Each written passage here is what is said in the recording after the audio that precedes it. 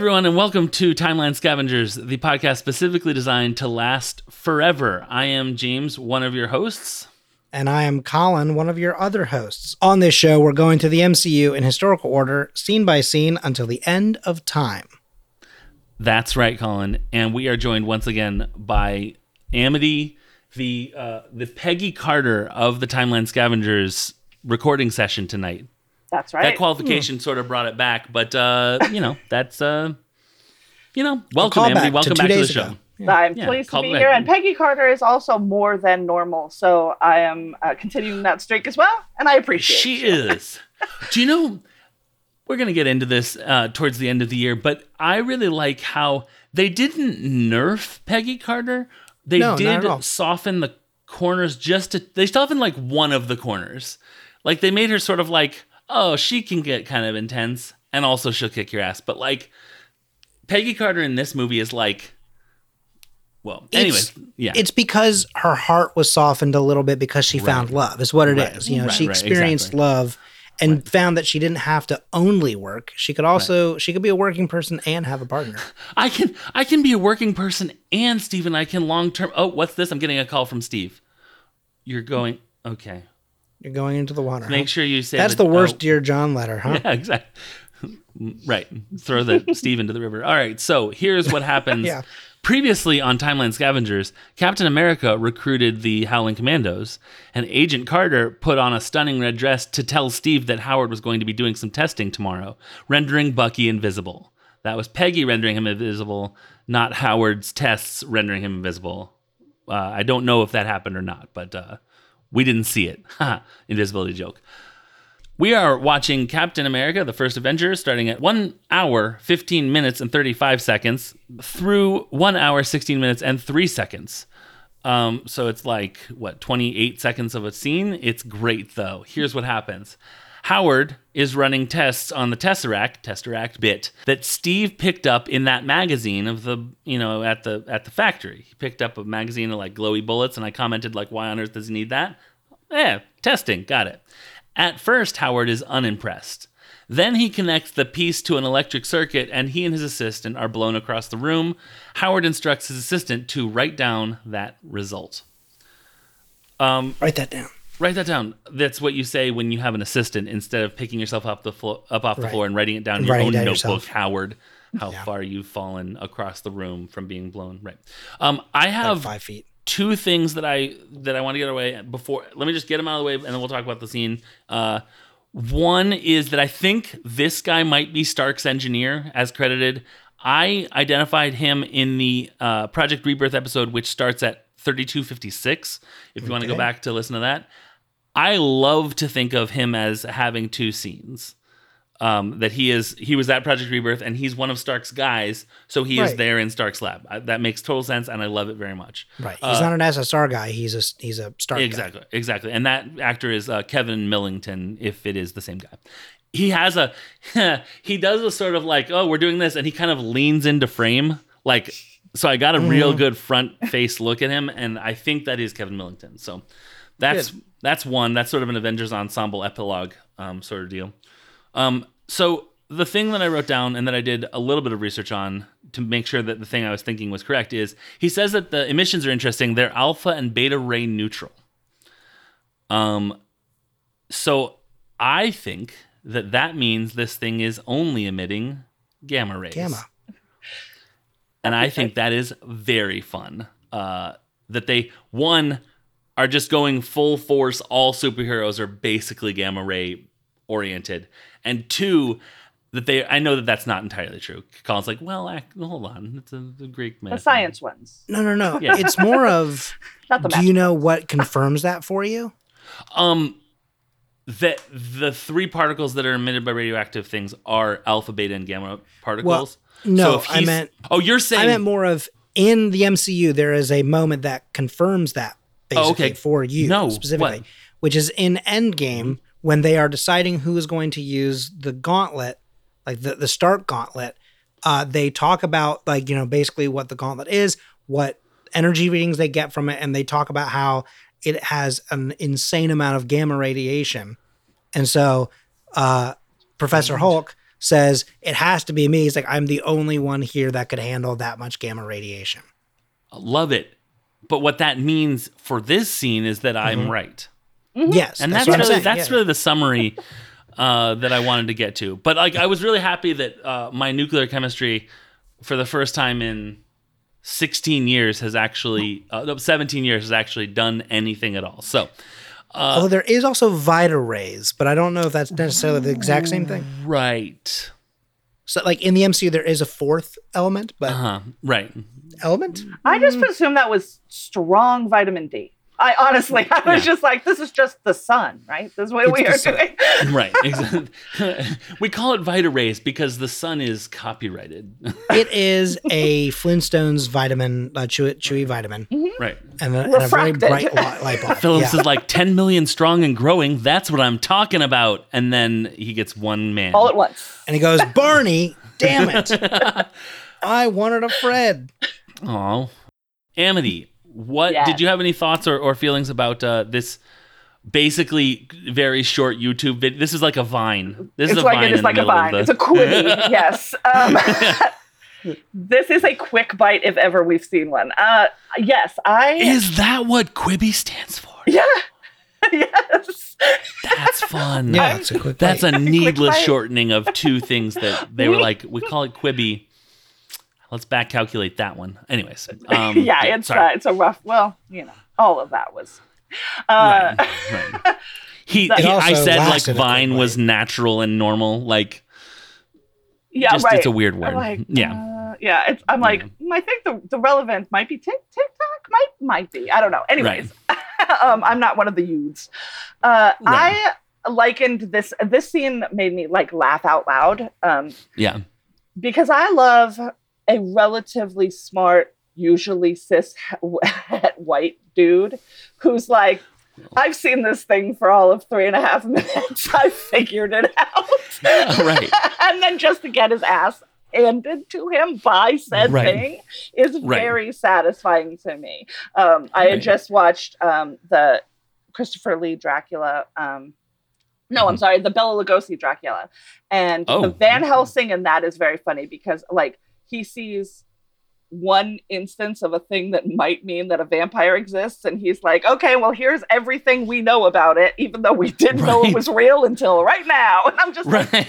I love that. How are you an expert so quickly? So that was it. It's just that relatively intelligent dude who just does a dumb thing because he thinks he's smarter than he is. No, that's Dugan. Yeah. It's a different guy though. But he would not do it again, probably. Right. The Dugan. Yeah, I got you. I do like that he's sort of a charming sort of guy, but there is comeuppance, but it's not like deadly comeuppance. Right. No. Like it's But it's a little bit like, sit down here. Right, exactly. Right. Sit down, John. But it is funny though, because he is so smart, but there's also a lot of smugness that comes from that too, right? So, in the What If episode, right, where they get the actual Tesseract and she's like, I trust you know what to do with this. He's like, oh yes, I know exactly what to do with this, right? And yet it actually, like, weirdly enough, like he only knows how to use it for only one thing, while Arnim Zola uses it to power basically an entire nation. Right. But in this instance, though, right, he is talking to his aide who probably already thinks that he's cool. Right. And he's like needlessly showing off to get the guy to be like, oh God, Mr. Stark is so cool, right?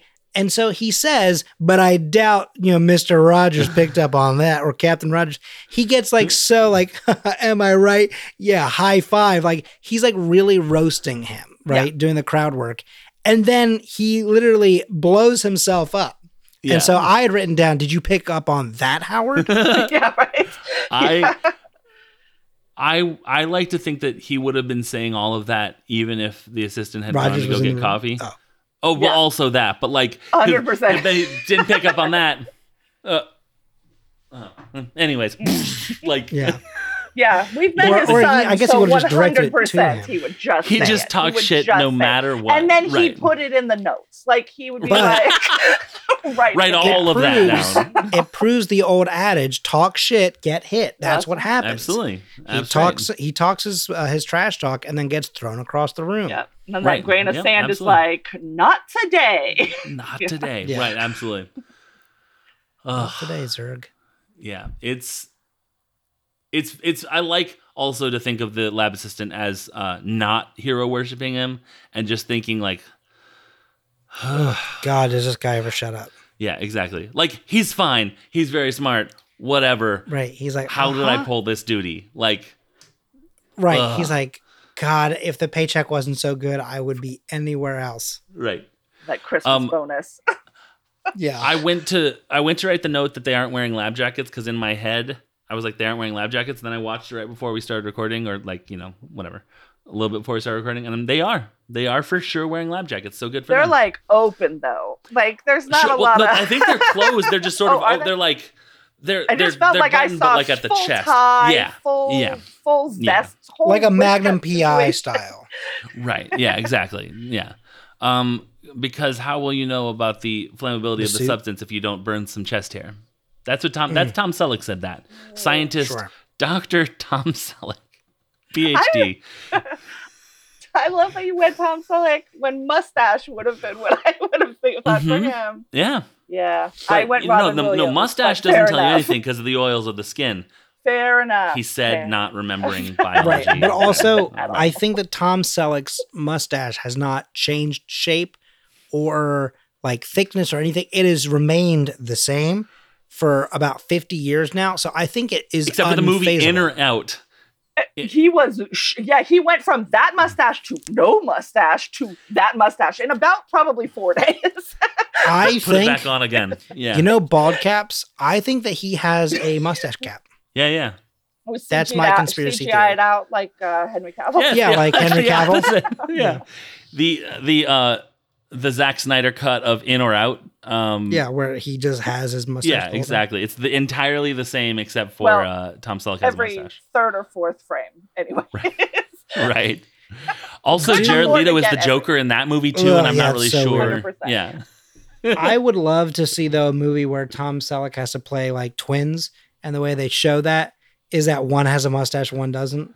That would be fun. Right. Are you trying to think of a name of that movie? Yeah. Okay, what do you have? I'm getting stuck on the I must ask you a question sort of situation. Yeah, I was also thinking about that. And I was like, must or not must, and I'm like, that's not, James. You're thinking of have or have not, and that's not a thing, and also that's already a movie title. So like, maybe stare into space and it'll come to you. And then Colin's like, hello. We're waiting here. So yeah, I don't know. We'll call it Untitled Tom Selleck Project. Here today, gone tomorrow. Okay. All right. Yeah, that's good.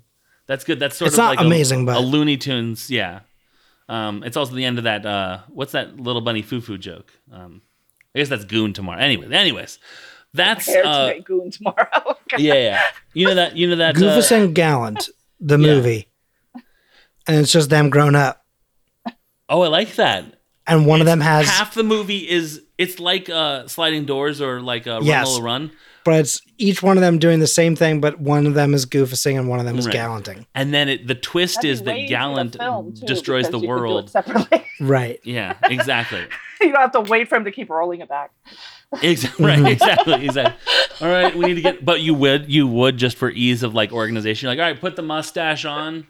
Where's the mustache? Oh yeah, there we go. Now I ain't gonna lie to you. The boys done and messed up. They went off on a tangent and just derailed the entire show.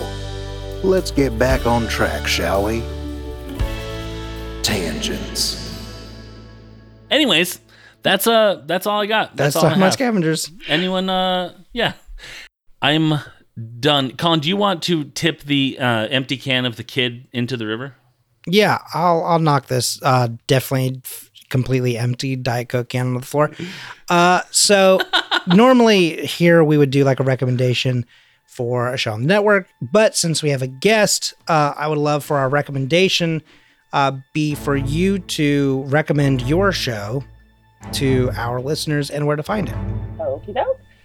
We'll go with the one that's more cinematically similar to this, which would be the Latecomers.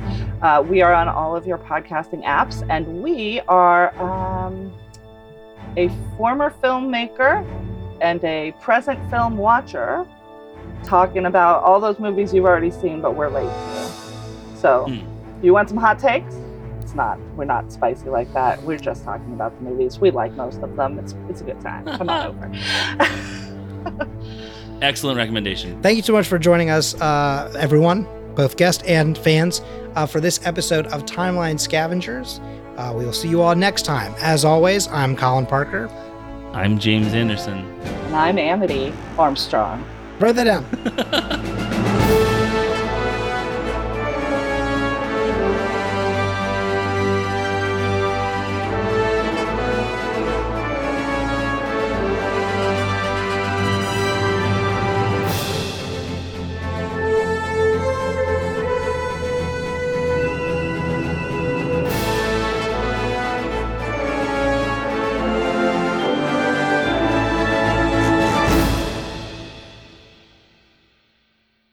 The Scavengers Network. Creator-driven. Community-focused. Treasured content.